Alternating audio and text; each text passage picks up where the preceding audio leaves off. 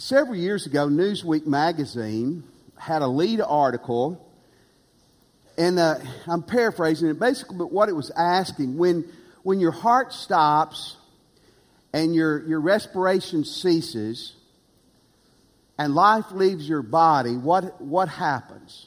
What lies beyond? What's the next stage or the next step? Is there anything beyond?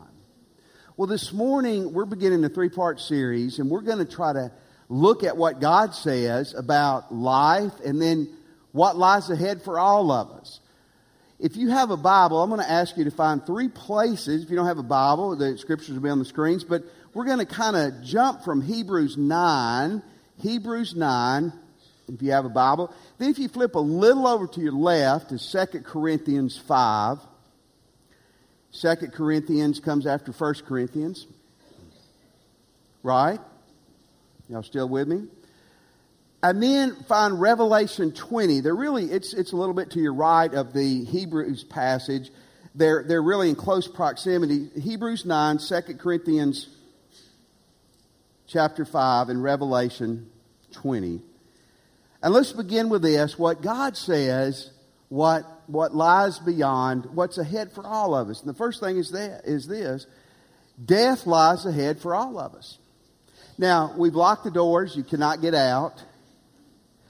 And certainly part of the sermon this morning is pretty tough.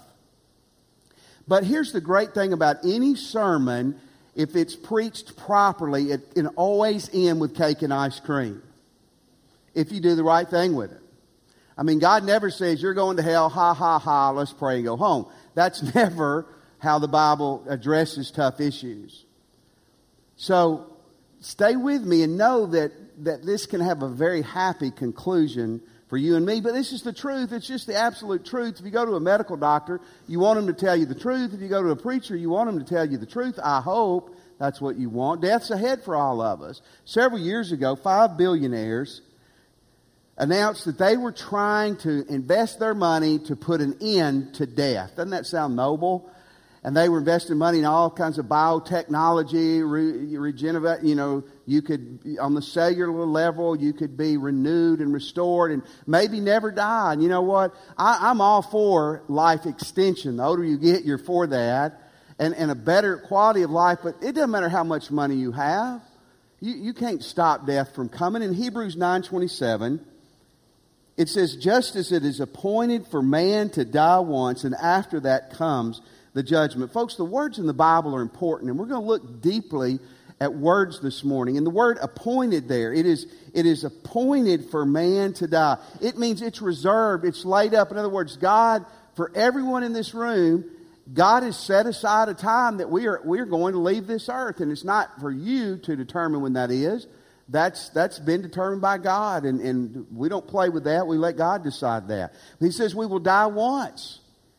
And the Bible says once means that you're not going to be reincarnated as a cricket or come back as a piece of pizza.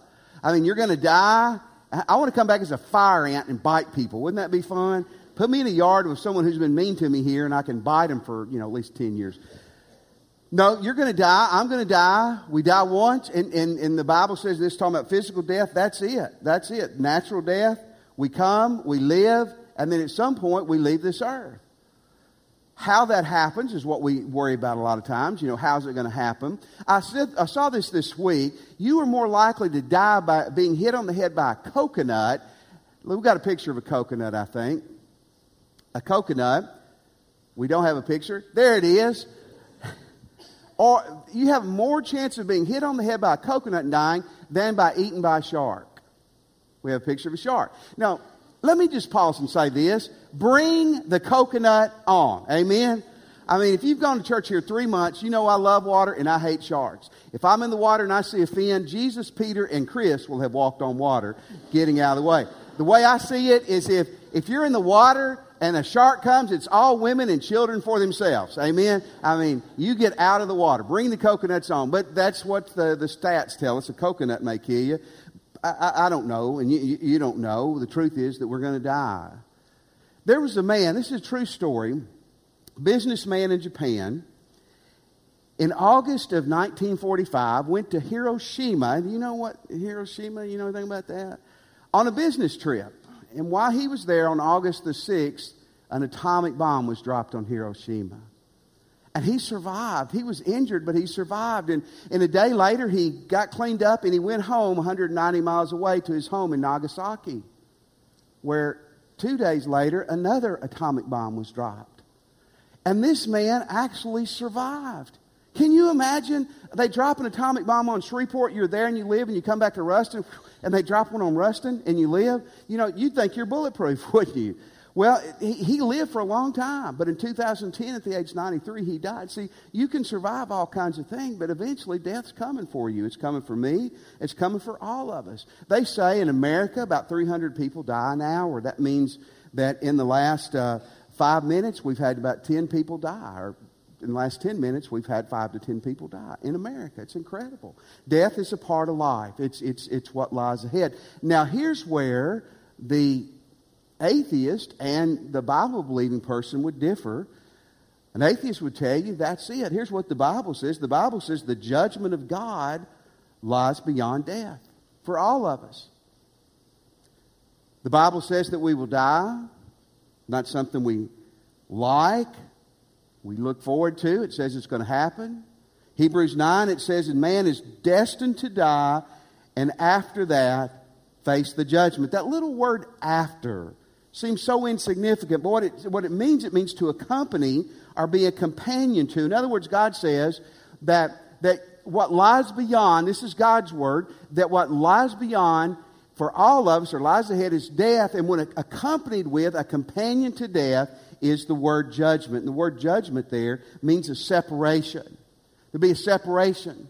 It means a judicial inspection and a passing of sentence one way or the other. That's what the Bible says happens for all of us. Death is the end of your physical body, but your soul and your spirit, the part of you that is alive and breathing and well and thinking and reasoning, not breathing, that's your physical body, but it's alive and well and thinking, will live on forever is what the Bible says, and you will stand before God. In 2 Corinthians 5:10, and the two passages in 2 Corinthians and in Revelation are two of the most clear on judgment in the New Testament. 2 Corinthians 5:10, for we must all appear.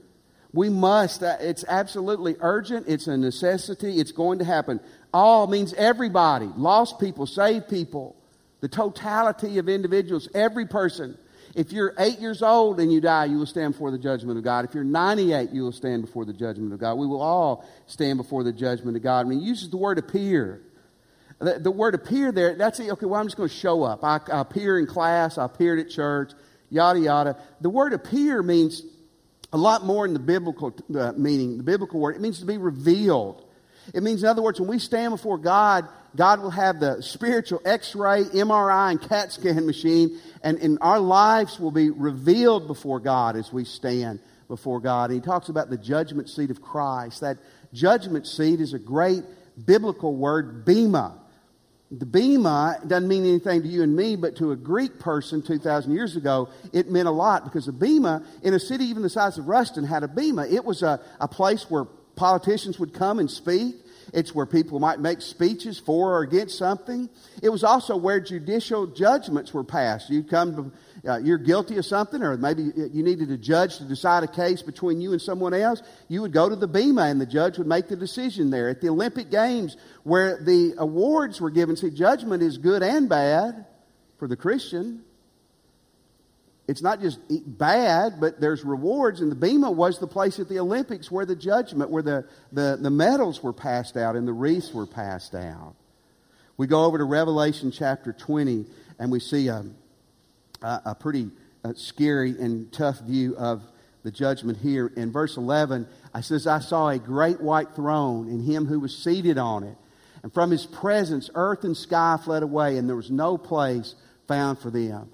That beauty, the purity of the whiteness, and the awesomeness that the things fled away from it. And I saw the dead, great and small, standing before the throne. And the books were open. Then another book was opened, which is the book of life. We're going to look at those more in a moment. And the dead were judged by what was written in the books according to what they had done. I want to go ahead and look at verse 13 and 14. And the sea gave up the dead who were in it. Death and Hades gave up the dead who were in them. And they were judged, each one according to what they'd done. Death and Hades were thrown into the lake of fire. This is the second death. That's 14. And if anyone's name was not found written in the book of life, he was thrown into the lake of fire. Now, why does God mention the sea here? That's kind of unusual. Well, here's why. 2,000 years ago, a lot of times Jewish people thought if you didn't get a proper burial, your soul would wander the earth. I mean, that would have been a terrible thing. Nobody wants to be at sea and go down with the Titanic and be eaten by fish. You know, that's not a good thing, and you're not going to be properly buried for that. But God was saying this, there's no fear.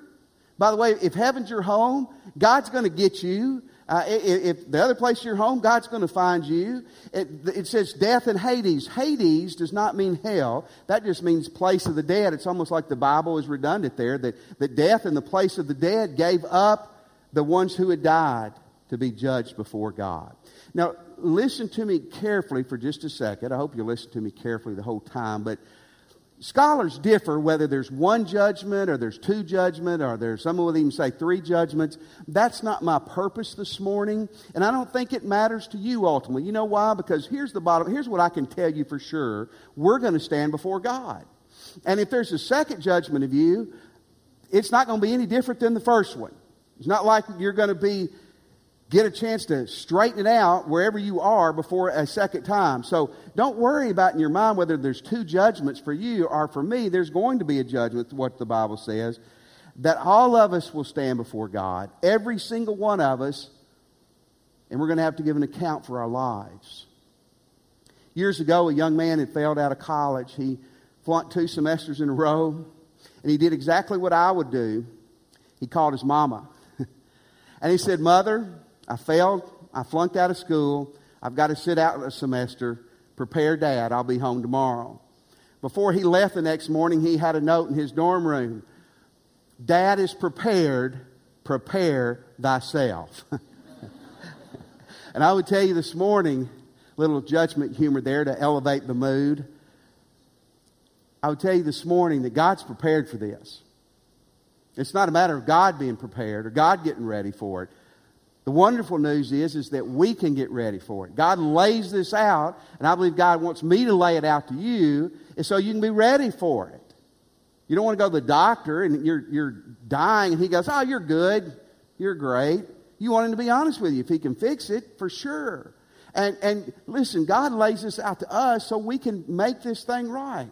But let's look at the third part of this morning, and this is where it starts getting personal. Christians will stand before God for a comprehensive final. You're a Christian this morning. A lot of confusion on the judgment. Let's try to clarify today. Christian, if you're a Christian today, you need to leave here Christian. You're going to stand before God. I'm going to stand before God for a comprehensive final. You know what a comprehensive final is? That's when your teacher is really mean and they give you a test at the end of the semester over everything. Have any of you had mean teachers like that? If that teacher's in the room, feel free to point at them right now. Because that's tough, isn't it? And a lot of you who you work on a doctor's degree, eventually you're going to have a comprehensive final, which will be brutal. It's over everything. So when we stand before God, we're going to have a comprehensive final of our lives and how we've lived our life. Christian, that includes you and me. Let's look at the two parts of this judgment for a Christian. The first thing is, you're going to heaven. Can I get an amen on that? If you miss nothing else, get this. If you are a Christian and you're not a Christian, you become one today.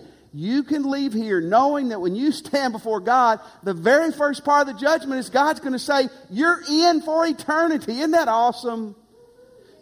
Amen. Thank you, Glenda.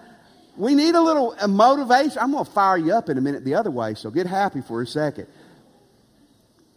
Heaven and hell is pass-fail. Any of y'all had a pass-fail test? Just me. Wow. This is, thank you, Linnea, for the help there. My doctoral finals, I had a pass-fail test. It wasn't A, B, C, D, or F. It was an A or an F. You passed or you failed. And if you failed, they would tie you behind their car and drag you around the campus, embarrassing you for 6 months, and then give you one last opportunity, and then they would off with the figurative head. you passed it or you failed it. Heaven, hell's pass-fail.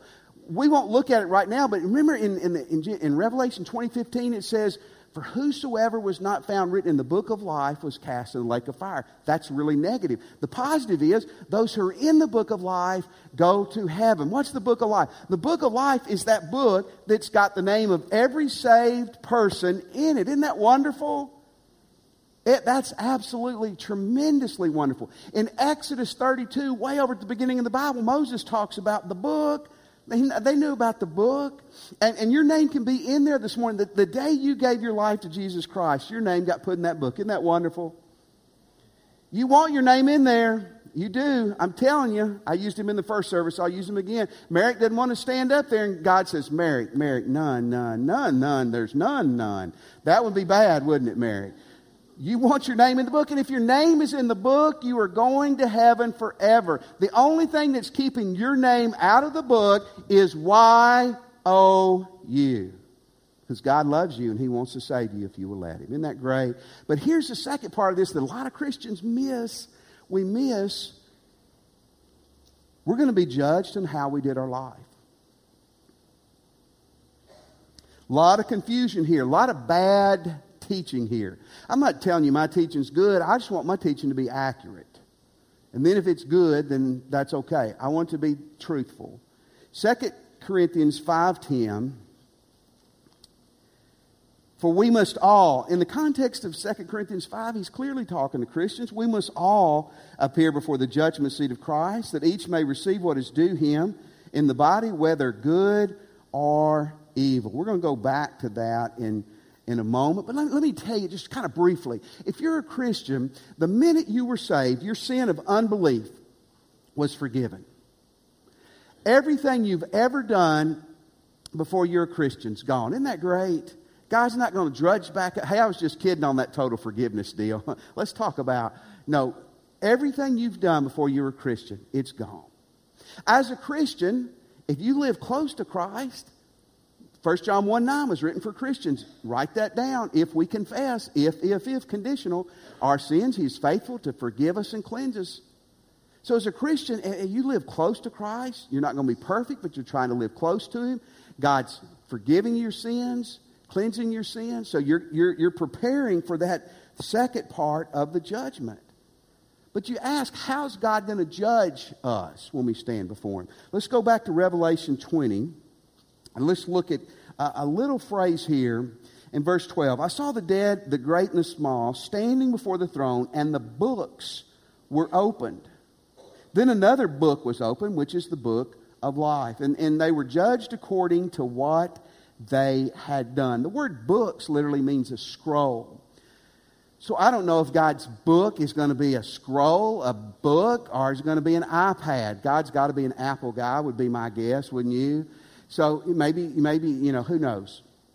But what he's saying here, and he uses the word books. You notice that? It's plural. Here's what most scholars say. That when we stand before God, there's going to be several books God's going to judge your life by. The book of life, that's the biggie. You want your name in there. Name on a Coke bottle's good. Name in the book of life, far better, right? But God's also got a book of deeds. God has a book of deeds. God hasn't missed anything you and I have done our whole life. Again, we get forgiveness for what we've done in the past. God's key, and it's going to be important in just a second. God's watching what we do. In Matthew 12, I believe it is, he talks about this. He talks about, John 12:48, he talks us that he's going to use, I believe, the Bible. The one who rejects me and does not receive my words has a judge. The word that I have spoken will judge him on the last day. You know, some people believe, and I believe this, that God's going to use the Bible to judge your life and mine. Pick your translation. You're a King James guy, go for it. I'm an NLT, ESV guy. God's got them all up there for you.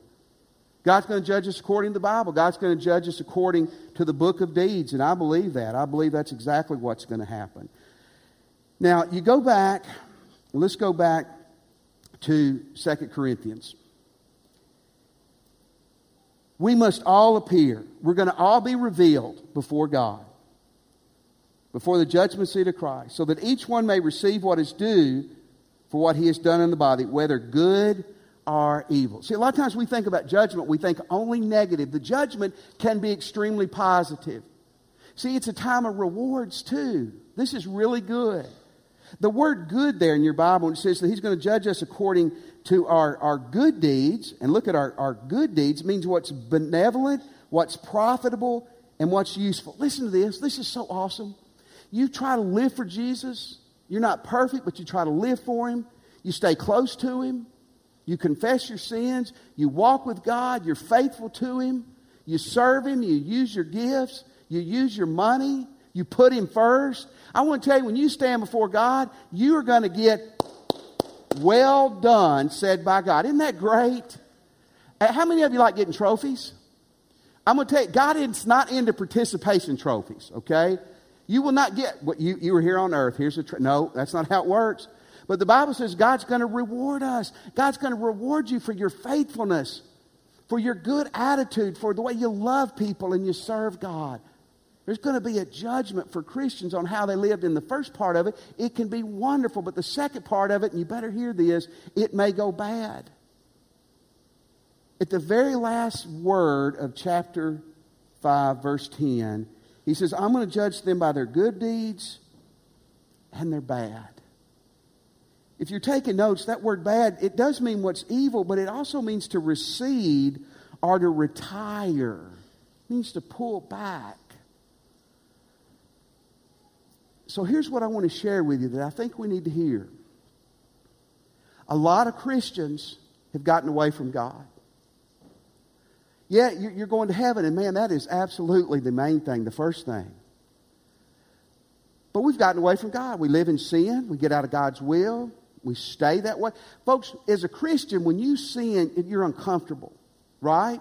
That's the difference in a saved lost person. But here's what happens. You can fight the Holy Spirit long enough that you're comfortable in your misery.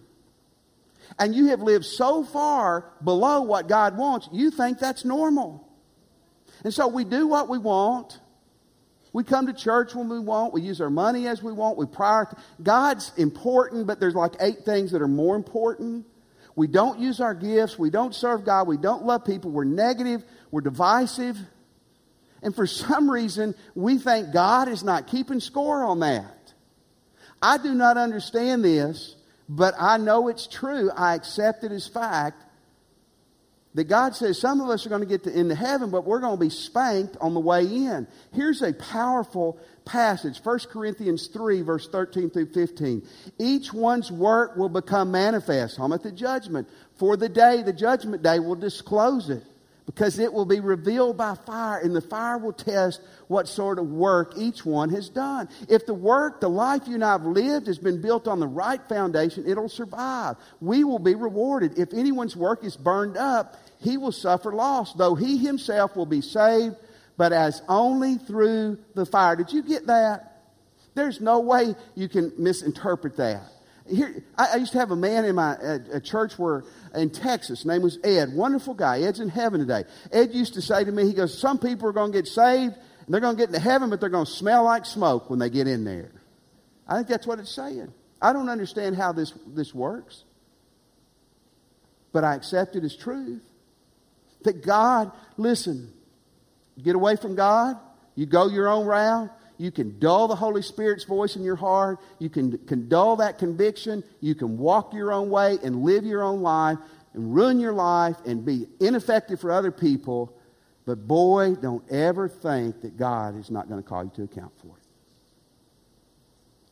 I don't know who said this. It wasn't me. You can quote it, but just say, it wasn't Chris. Because I don't want to take the credit for it. It's too good. How sad to stand before God someday a saved soul, but a wasted life. How sad to stand before God someday a saved soul, but a lost and wasted life. I'm a church person. I fear for many of us about this. Here's the fourth thing this morning. Non-Christians will stand before God for their comprehensive final too. Some of you are here today and you know you're not a Christian. You need to listen closely.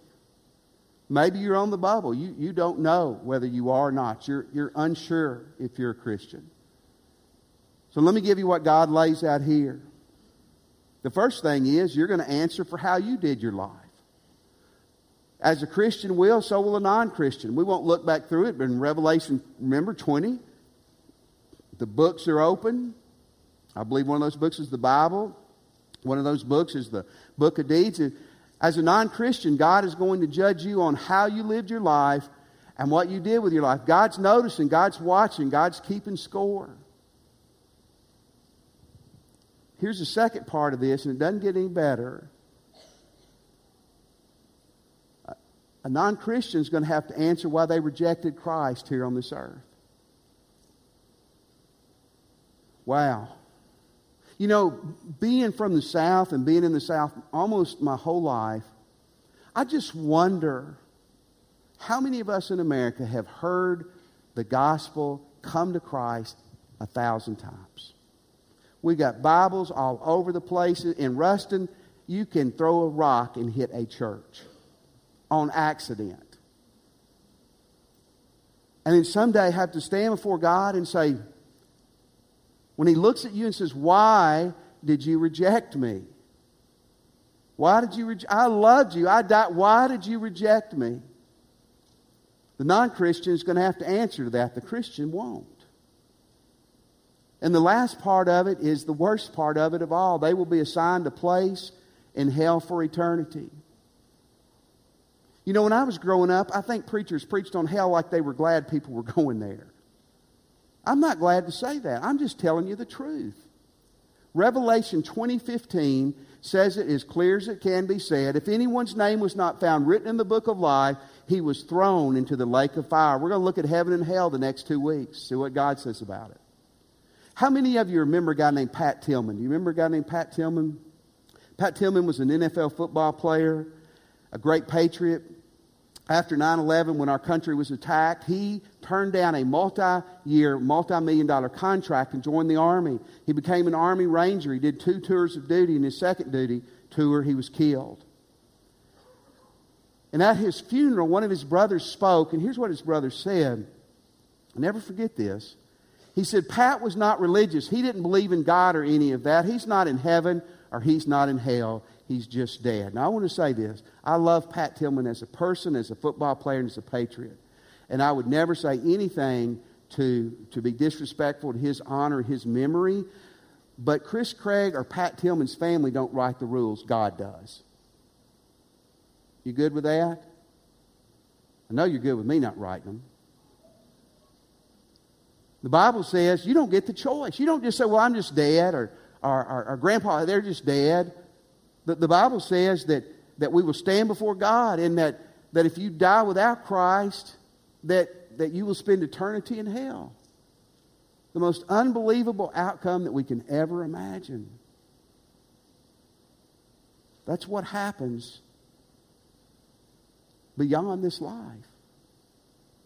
Let me tell you an interesting academic tidbit, and it is interesting.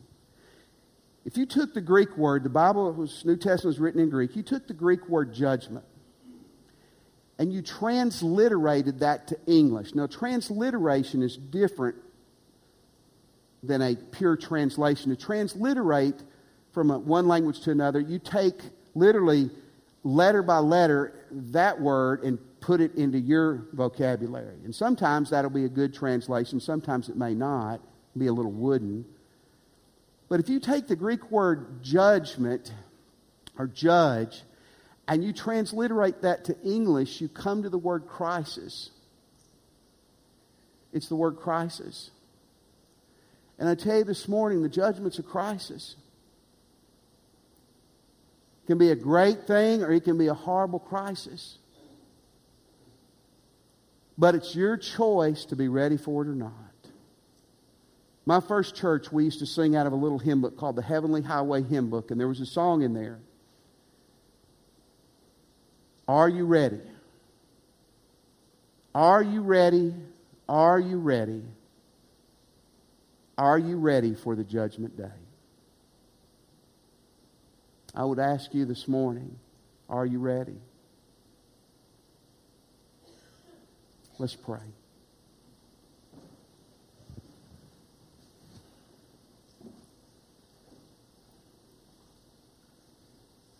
This morning, if you're a Christian, I hope that there's some things that you're going to do in the next few minutes to get your life where it needs to be so you can live well and die well someday.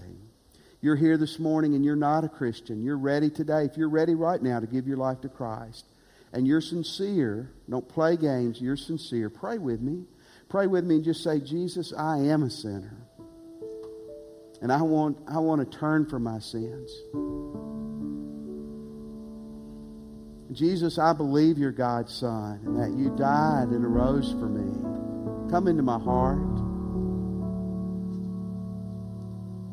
And I surrender my life to you. Let me have your attention. Here's what we're going to do.